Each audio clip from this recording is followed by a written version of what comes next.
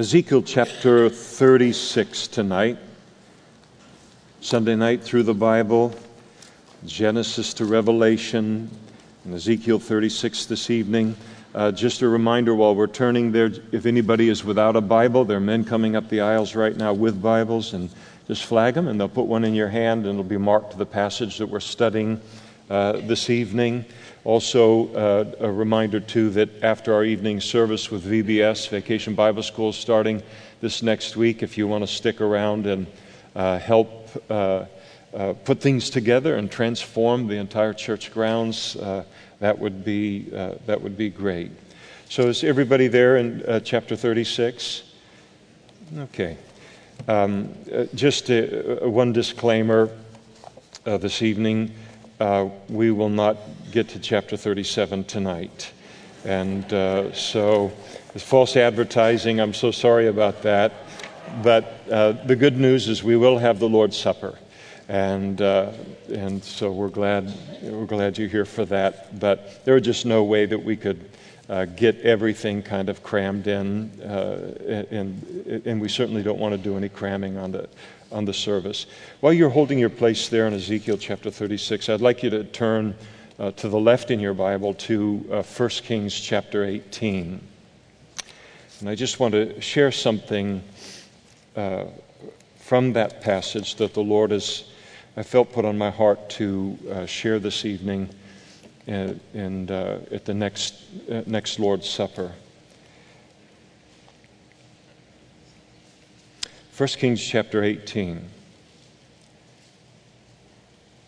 and verse 17. And then it happened when Ahab saw Elijah that Ahab said to him, "Is that you, O troubler of Israel?" And he answered, "I have not troubled Israel, but you and your father's house have, and that you have forsaken the commandments of the Lord and followed the Baals. And now therefore send and gather all Israel to me on Mount Carmel, the 450 prophets of Baal and the 400 prophets of Asherah who eat at Jezebel's table." And so Ahab sent for all of the children of Israel and gathered the prophets together on Mount Carmel. And Elijah came to all of the people and he said, "How long will you falter or stumble between two opinions? If the Lord is God, follow him. But if Baal, follow him." But the people answered him not a word. And then Elijah said to the people, "I alone am left of a prophet of the Lord, but Baal's prophets are 450 men. And therefore let them give us 2 bulls, and let them choose 1 bull for themselves, cut it in pieces, and lay it on the wood, but put no fire under it. And I will prepare the other bull, and lay it on the wood, but put no fire under it. And then you call on the name of your gods, and I will call on the name of the Lord, and the God who answers by fire, he is God." And so all of the people answered and said, "It is well spoken." Now Elijah said to the prophets of Baal, "Choose 1 bull for yourselves, and prepare it first, for you are many. And call on the name of your God, but put no fire under it." And so they took the bull which was given them, and they prepared it and called on the name of Baal from morning even till noon, saying, "O Baal, hear us." There was no voice, no one answered.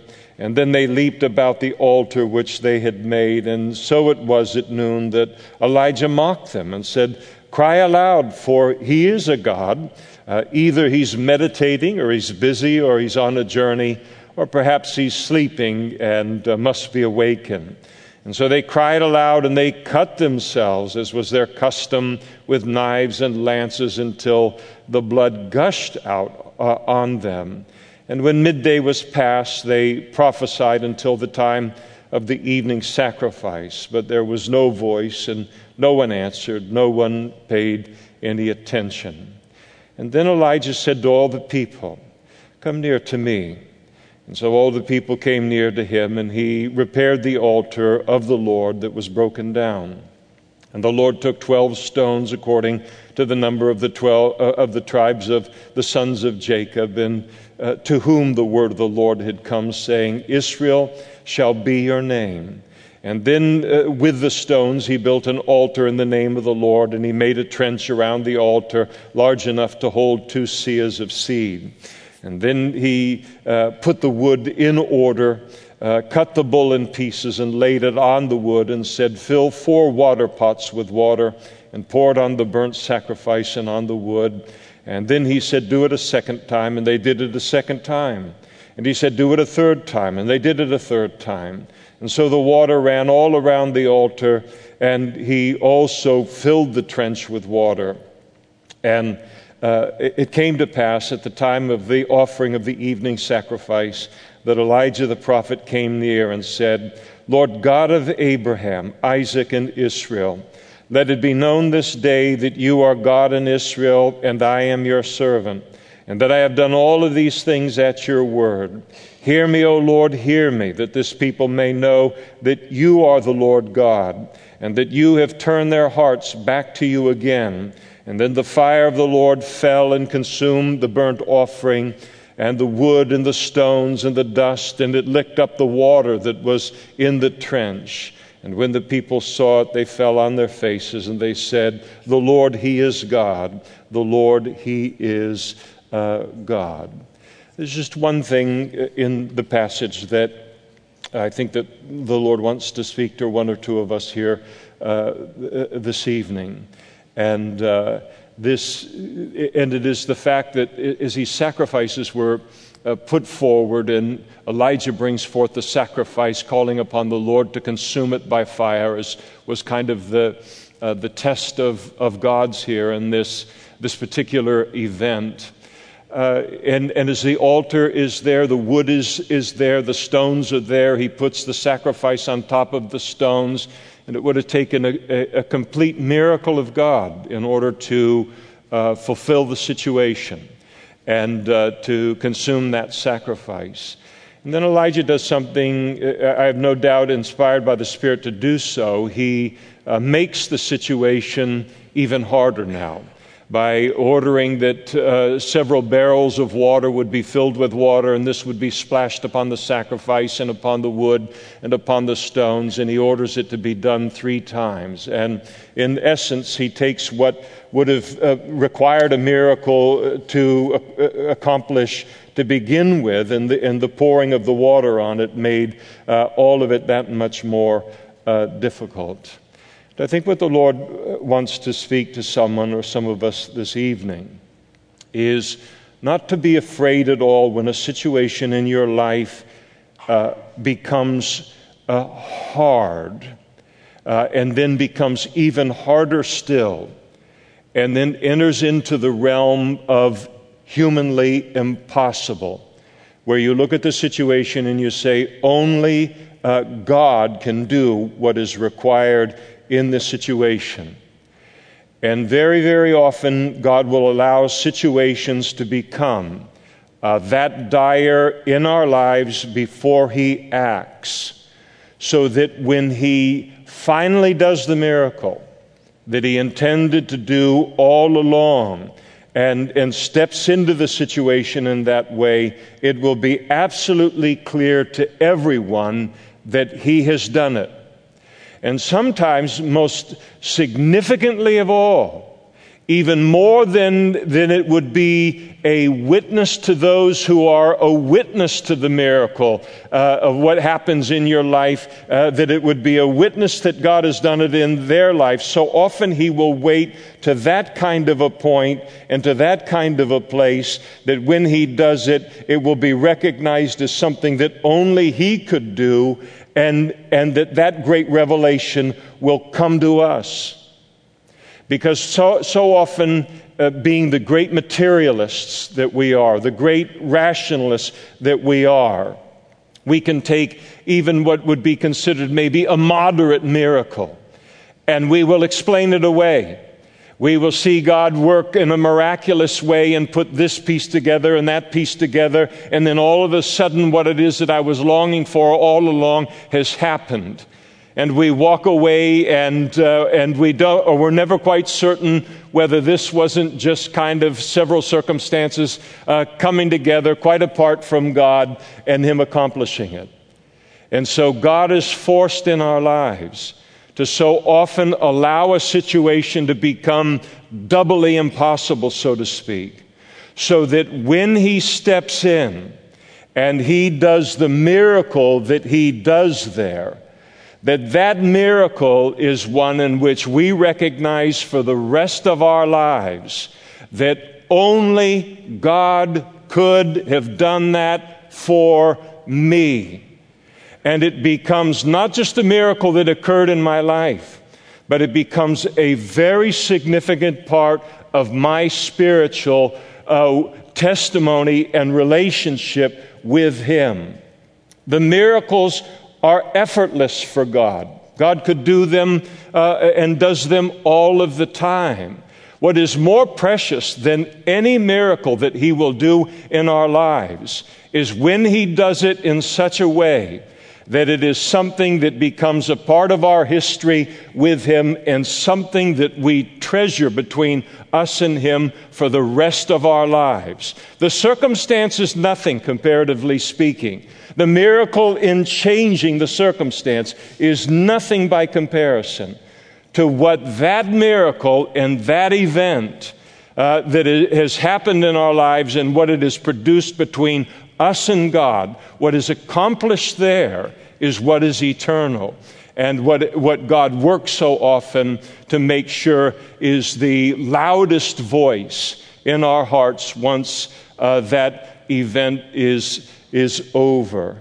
And so this precious thing then that we're able to carry for the rest of our lives. And if you sit in that kind of a place tonight and you're waiting for a miracle, and you're longing for one, and you have presented your plans to Him for this is just how this needs to work out. This would be the most awesome thing. I'll worship You forever and ever. I will thank You forever and ever. Not realizing, I think if we've walked with the Lord long enough, we can forget it in 48 hours. And so He waits, and then He steps in. And then He does this dramatic thing, not only in the situation, but in our life history with Him. And when God says no to one thing in our lives that we think would be the perfect miracle, in that situation that we find ourselves, dire one, in the middle of, it is always only because He has something even better in mind. And time will show it to be the truth. And so that's what I wanted to share this evening. Someone may say, cynic that some of you are, say, well, that's what kind of a thing is that? I mean, that could minister to any number of people in any gathering of God's people and all. And to that I say, that's not my business. My business is just to try and say what He tells me to say and to leave it with Him. And so I have done just that. Ezekiel chapter 36. We remember that chapters 35 and 36 are a kind of a couplet. And in chapter 35, God made His pronouncement of judgment upon Mount Seir, or upon Edom, the Edomites, because of their sin against Judah, their desire to destroy them, and their blasphemies against Him. And God promised that as a result of that, He would judge them and He would make them a desolation. And so the one prophecy toward Mount Seir, and then followed, as we saw that last week, followed then by a prophecy to Israel. And at the time that these prophecies were given by Ezekiel to those Jews in Tel Aviv, just outside of Babylon, it looked like Israel was going to be erased off of the map of human history, and certainly off of the map in terms of on any kind of a physical map forever and ever by virtue of their sin, and that the Edomites and others would carve up the land of Israel and it would be theirs. And yet God, as Edom is prospering at this point in time, God says, I'm going to make you a desolation. At the time He then prophesies to Judah here and the children of Israel in verse 36. Israel is a desolation, but God promises to restore them to the land. and blessed them in that land against all odds. And so every time you sit down and you look at a globe in your home, or you look at a map or an atlas on the internet or wherever it might be, and every time you look at the Middle East and you see no country named Edom, but you see a country named Israel, it is a fulfillment of Ezekiel chapters 35 and 36. And so he begins by saying, "And you, son of man, prophesy to the mountains of Israel, and say, O mountains of Israel, hear the word of the Lord." And so the Lord is going to prophesy to his people, but he's prophesying to the land. Remember, it is a desolation. Nebuchadnezzar came in and he conquered Judah and he conquered Jerusalem 3 times. If you read anything about Babylonian history, you just didn't poke these people in the eye. And you didn't make him put his armies together a 3rd time to come in and teach you a lesson, because you hadn't learned your lesson the first 2 times. And so when they came into Judah, by the time they left it, it was a desolation. I mean, it didn't look anything like it had previously. A tremendous destruction brought upon the land. And thus says the Lord God, because the enemy has said of you, speaking of the Edomites, not of the Babylonians, aha, the ancient heights have become our possession. Again, the Edomites looked at God's chastening of Judah and God's judgment upon Judah as an opportunity to loot the land, to enrich the land, to take the land for themselves. And so in doing that, there was the mocking of the Jews, the mocking of the land. The ancient heights have now become our possession.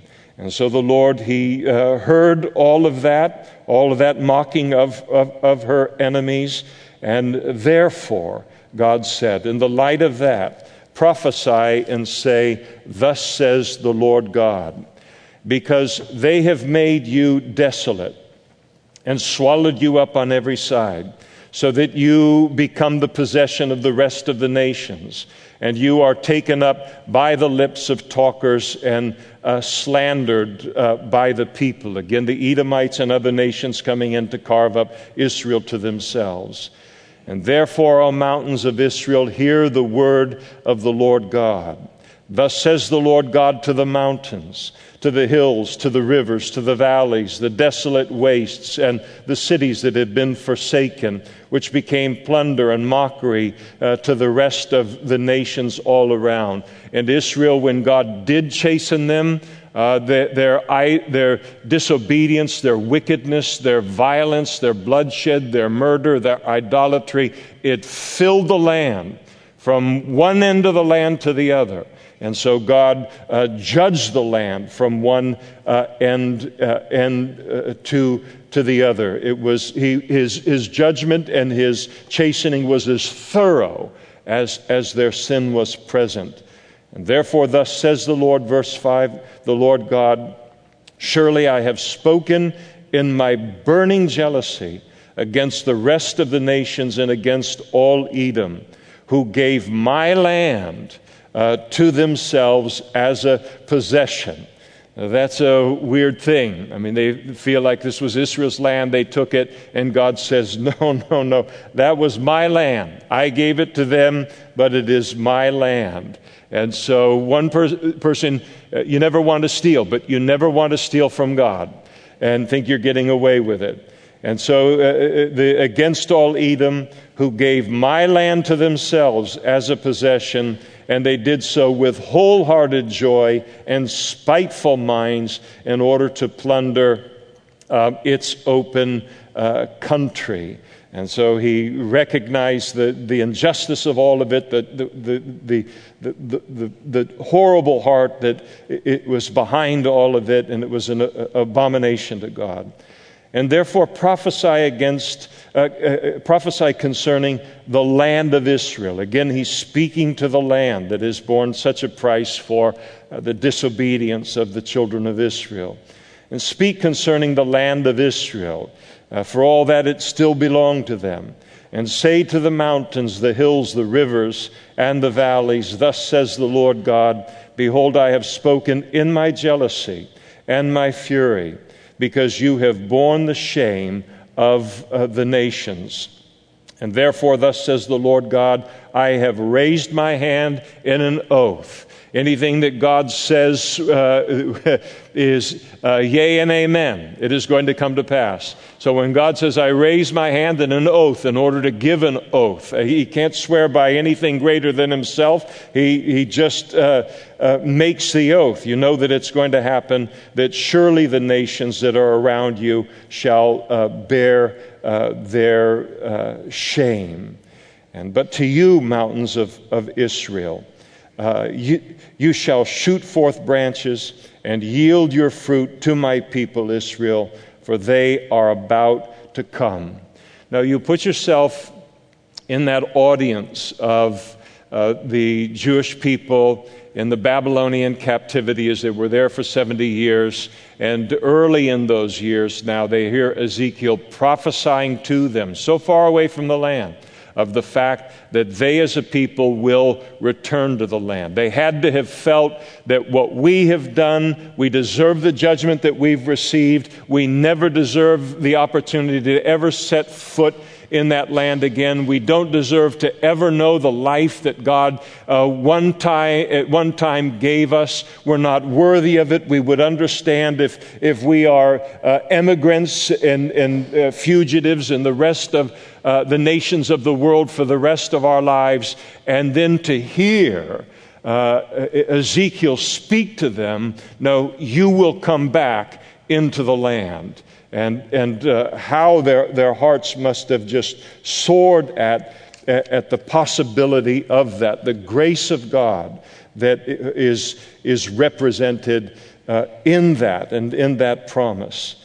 But you, O mountains of Israel, you shall shoot forth your branches and yield your fruit to my people Israel, for they are about to come. For indeed I am for you, and I will turn to you, and you shall be tilled and sown. And so the land is going to be fruitful under the hands of the Jews once again, he said. And I will multiply men upon you. So the population being restored to the land.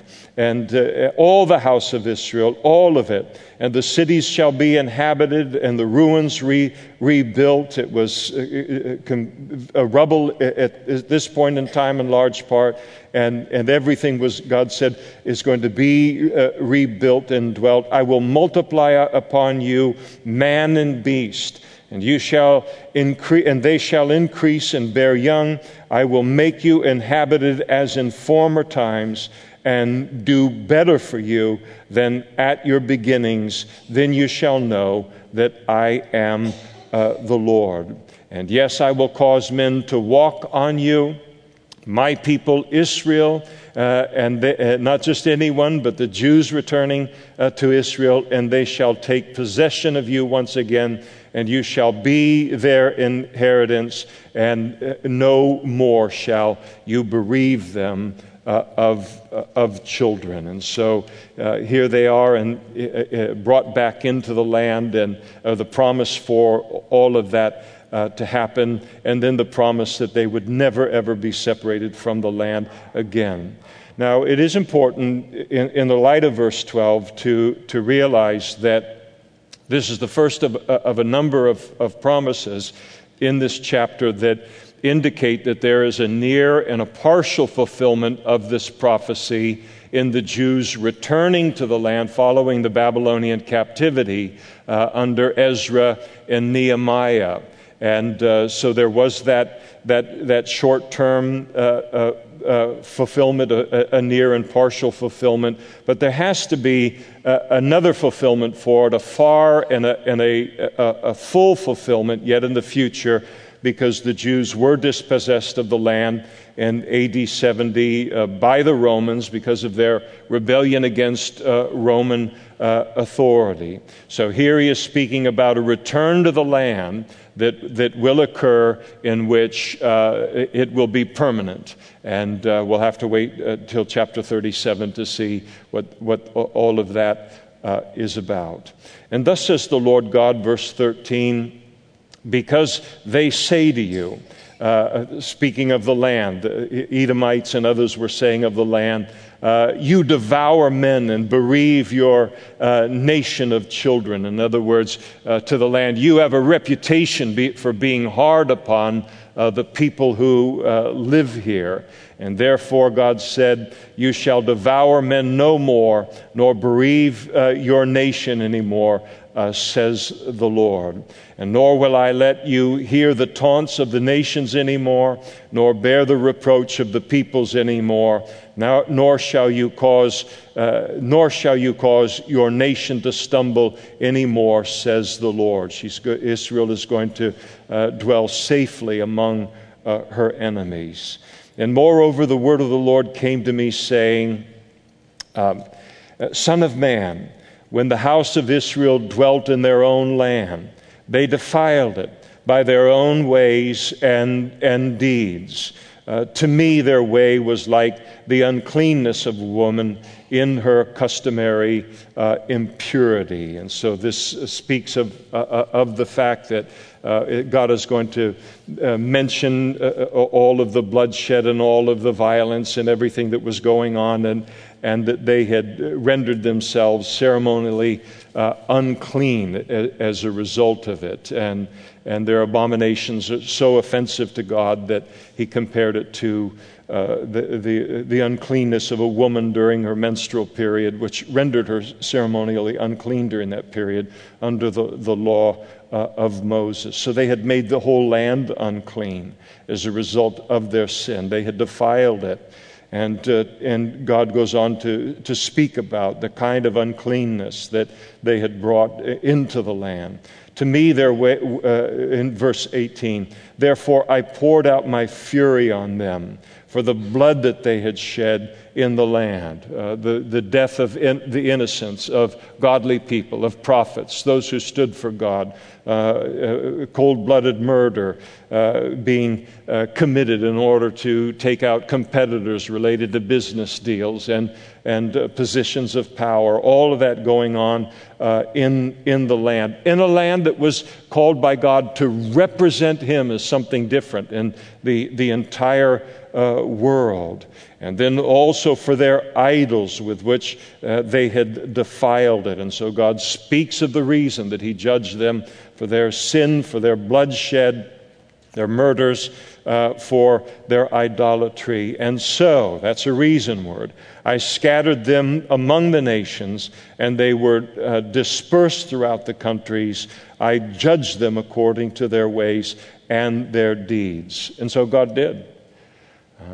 To take them out of that land the way that he did, using the Babylonians as an instrument of his chastening and of his judgment, and then to remove them from the land without any human hope of ever possessing that land once again, and keeping them in a captivity with the Babylonians for 70 years. God came in and he judged them according to their ways and according to their deeds. That was what was required in terms of a judgment to get them, a chastening, to get them to understand not only a punishment related to the sin, but the time for them to realize that no, we're to be a separated people. We're to be a unique people in all of the world. We can't be doing these things and associating God's name with ourselves. And it took the 70 years for that to fully dawn upon them and for them to step up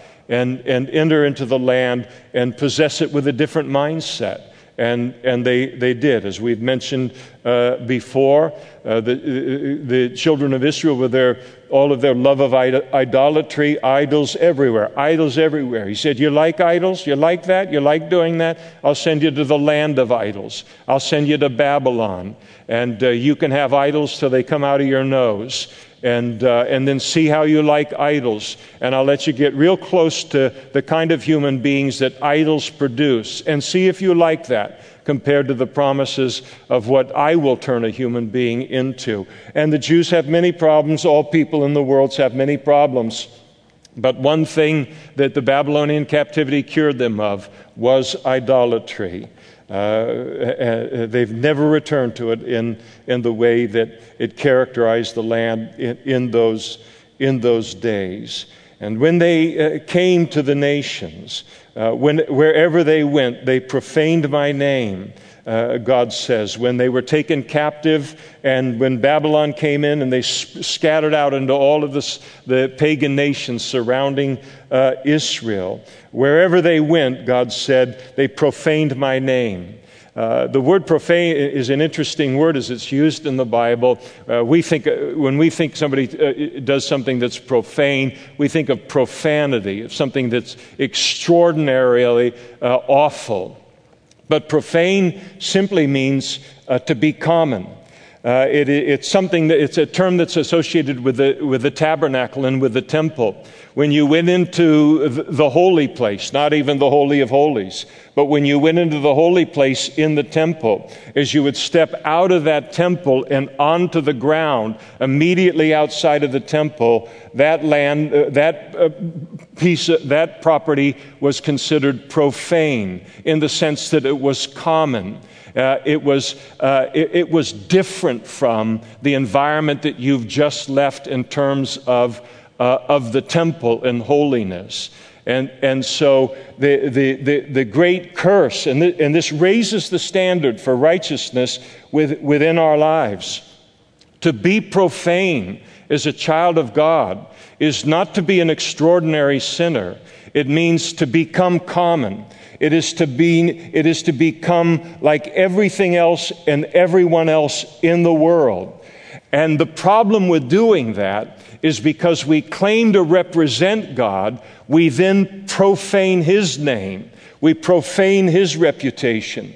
We give the impression to people in the world that the God that we serve is no different than the gods that everyone else in the world serves. And so God's reputation is at stake. The greatest casualty of the displacement, the conquest of Jerusalem and displacement of the Jews into the Babylonian captivity was not that judgment.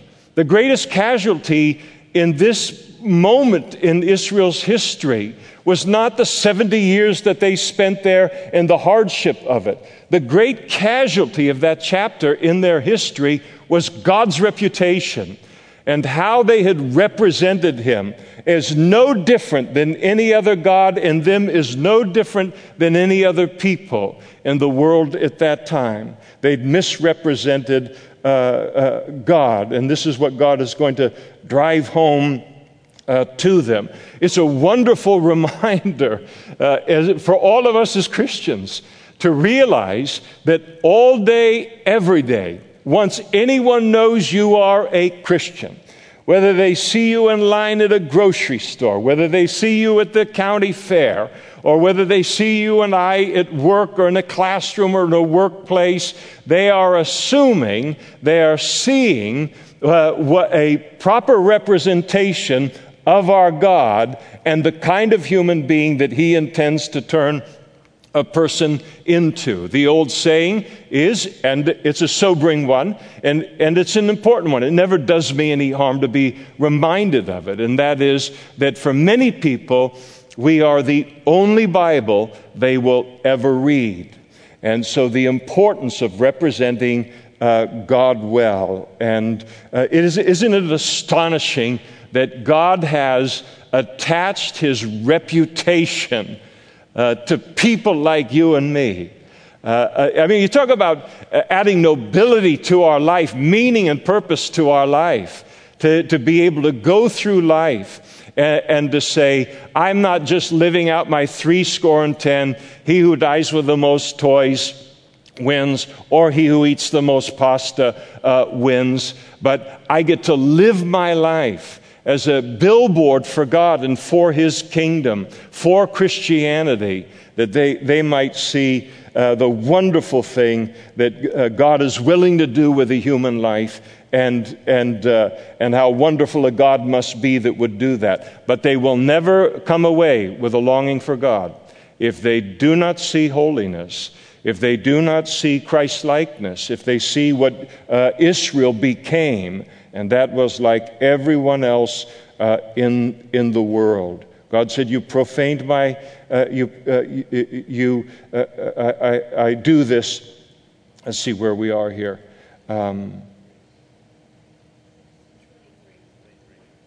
23. Well, what if I don't want to go all the way down there? I'm still interested in verse 20. Okay, 23. You're right. And I will, the Jews, they have they have those little things with like a pointy finger, and they put it down by the scripture and they read it. I've got to get one. Don't buy me one. I would never use it. It would just be one more thing for me to lose. Verse 23. Thank you for the help, by the way.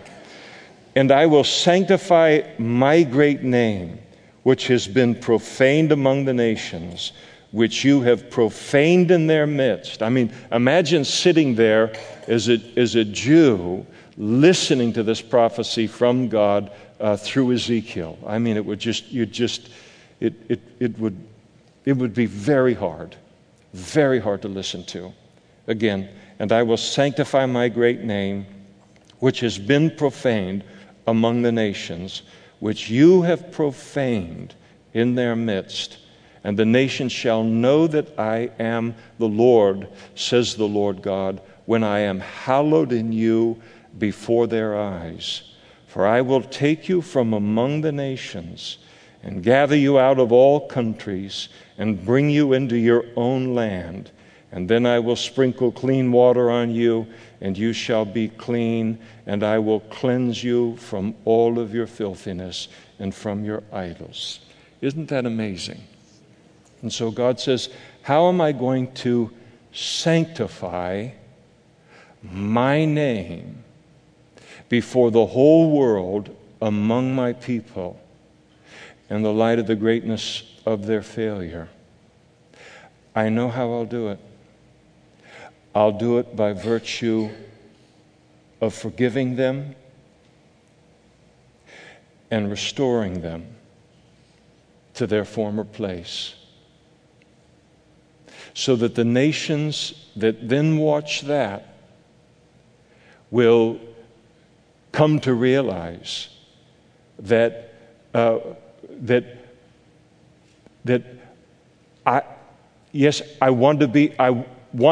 need to be represented properly by holiness, but I am also wonderfully magnified and wonderfully, my name wonderfully sanctified by showing grace and extending forgiveness and restoration to my people when they fail.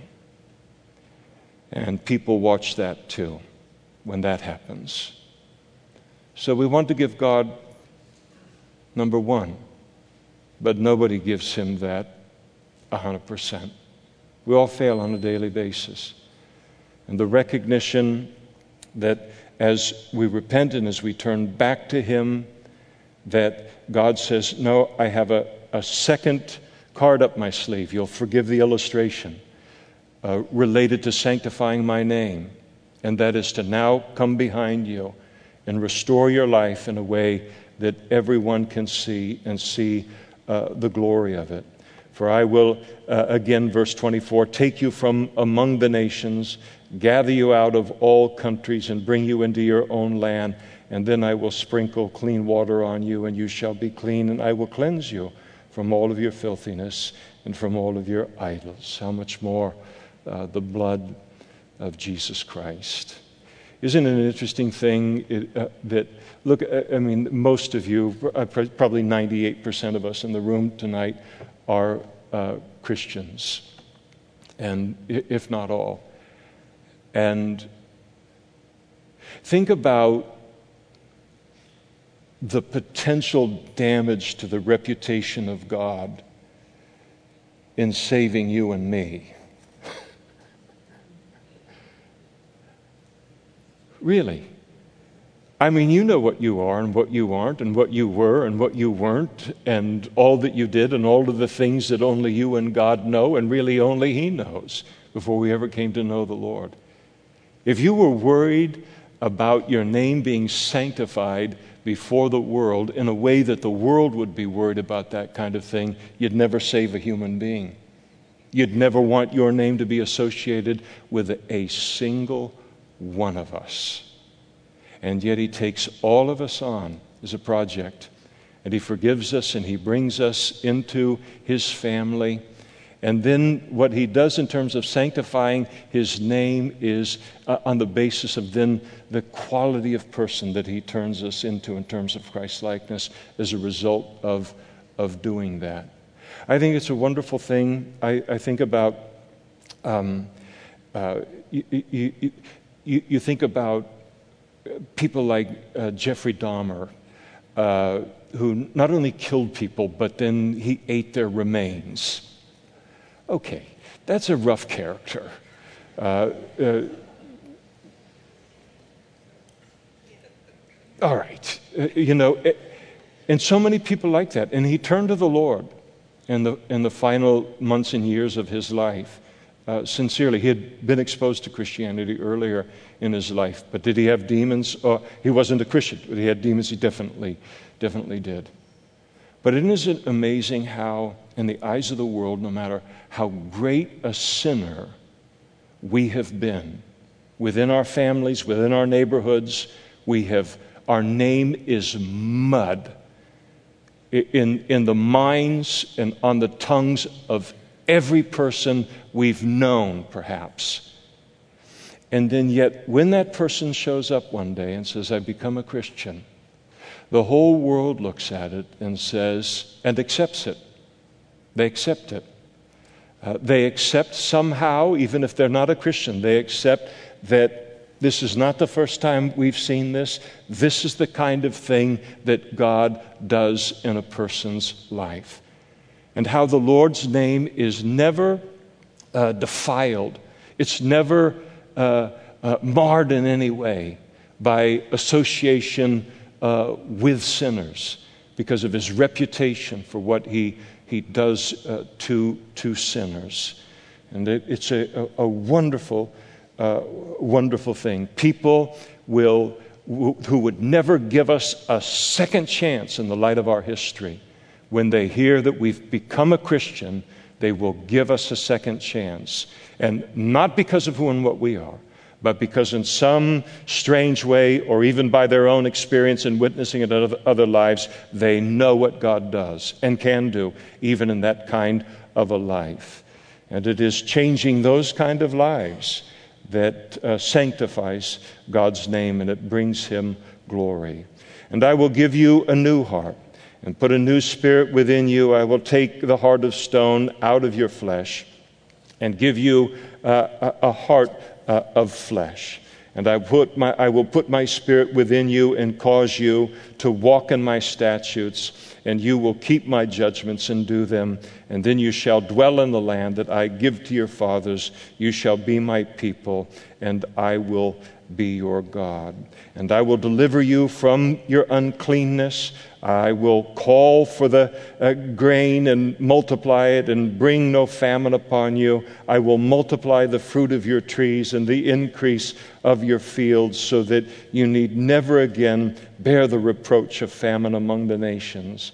And then you will remember your evil ways and your deeds that were not good, and you will loathe yourselves in your own sight for your own iniquities and your own abominations. And sometimes I suppose it happens to you too, I'll have a flash of events in my past before coming to know the Lord, even after perhaps coming to know the Lord, but nothing like before I came to know the Lord, that I lament. I could wish I could have those hours or those days back. But they remind me, God redeems it, they remind me of the person I would still be if God had not done the miracle in my life and our lives that He had done. And so it still has a sanctifying influence in our lives, but it should no remembrance of our past should ever take us into condemnation. It should always be in our minds to the praise of the glory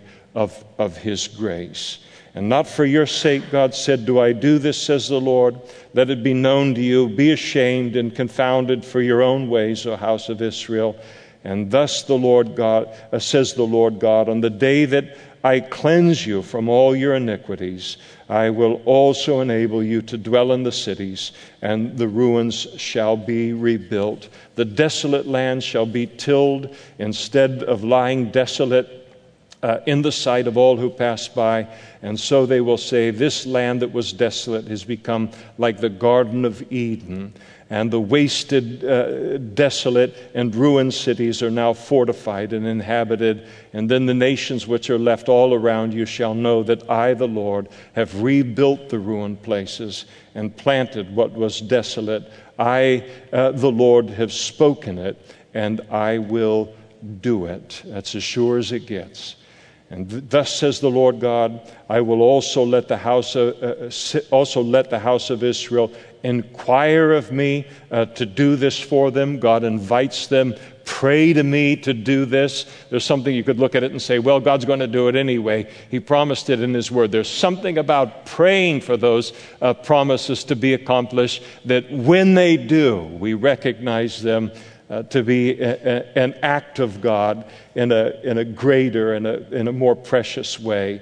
And I will increase their men like a flock, and like a flock offered as holy sacrifices, like the flock at Jerusalem on its feast days, so shall the ruined cities be filled with flocks of men, and then they shall know that I am the Lord. Isn't it interesting how many twists and turns that life takes? And at the moment that this prophecy is given, Edom was on top, and the children of Israel were in a condition that they had to think that they would never, ever recover from. And we can find ourselves very much in those circumstances in the course of our life. But with time and the grace of God, everything got turned around. And it was Edom who would end up on the bottom, and Israel would end up on the top. And the same thing, again, is true of our own lives. I think it was it Yogi Berra who said it ain't over till the fat lady sings? And I don't know what quality of operas he used to go to, but usually an opera isn't over until, apparently in his day, a fat lady sang the final song. And it's just a way of saying that nothing is irretrievable until the final act is played out. And so it is with our lives. It ain't over until God says it's over. And if we're still around, it means He still has plans for us, and He has good plans for our lives. It was in this exact same context that the Lord declared through Jeremiah chapter 29 famously, for thus says the Lord. I mean, these passages that we hear so often, but to embrace it once again in our heart in the present tense of our circumstances. Thus says the Lord, after 70 years are completed at Babylon, I will visit you and perform my good word toward you and cause you to return to this place. For I know the thoughts that I think toward you, says the Lord, thoughts of peace and not of evil, to give you a future and a hope. And God is definitely a God of second chances. As we turn to Him, and as His chastening has that effect of causing us to turn back to Him, He will never, not in one of our lives as Christians, allow failure to be the final word in our life. But the final word will always be His forgiveness and His grace and His continued work within our lives. So much to celebrate tonight as we prepare now to partake of the Lord's Supper. If the men will come forward and the worship team will come forward now, we will do that. And here we are talking about all of these wonderful truths that are almost impossible to put into words, and we're dealing with them from the vantage point of the Old Covenant. How much greater are all of these truths in measure, in height, in depth, under the new covenant in Christ's blood, because of the greatness of the price that was paid in order to provide it to us.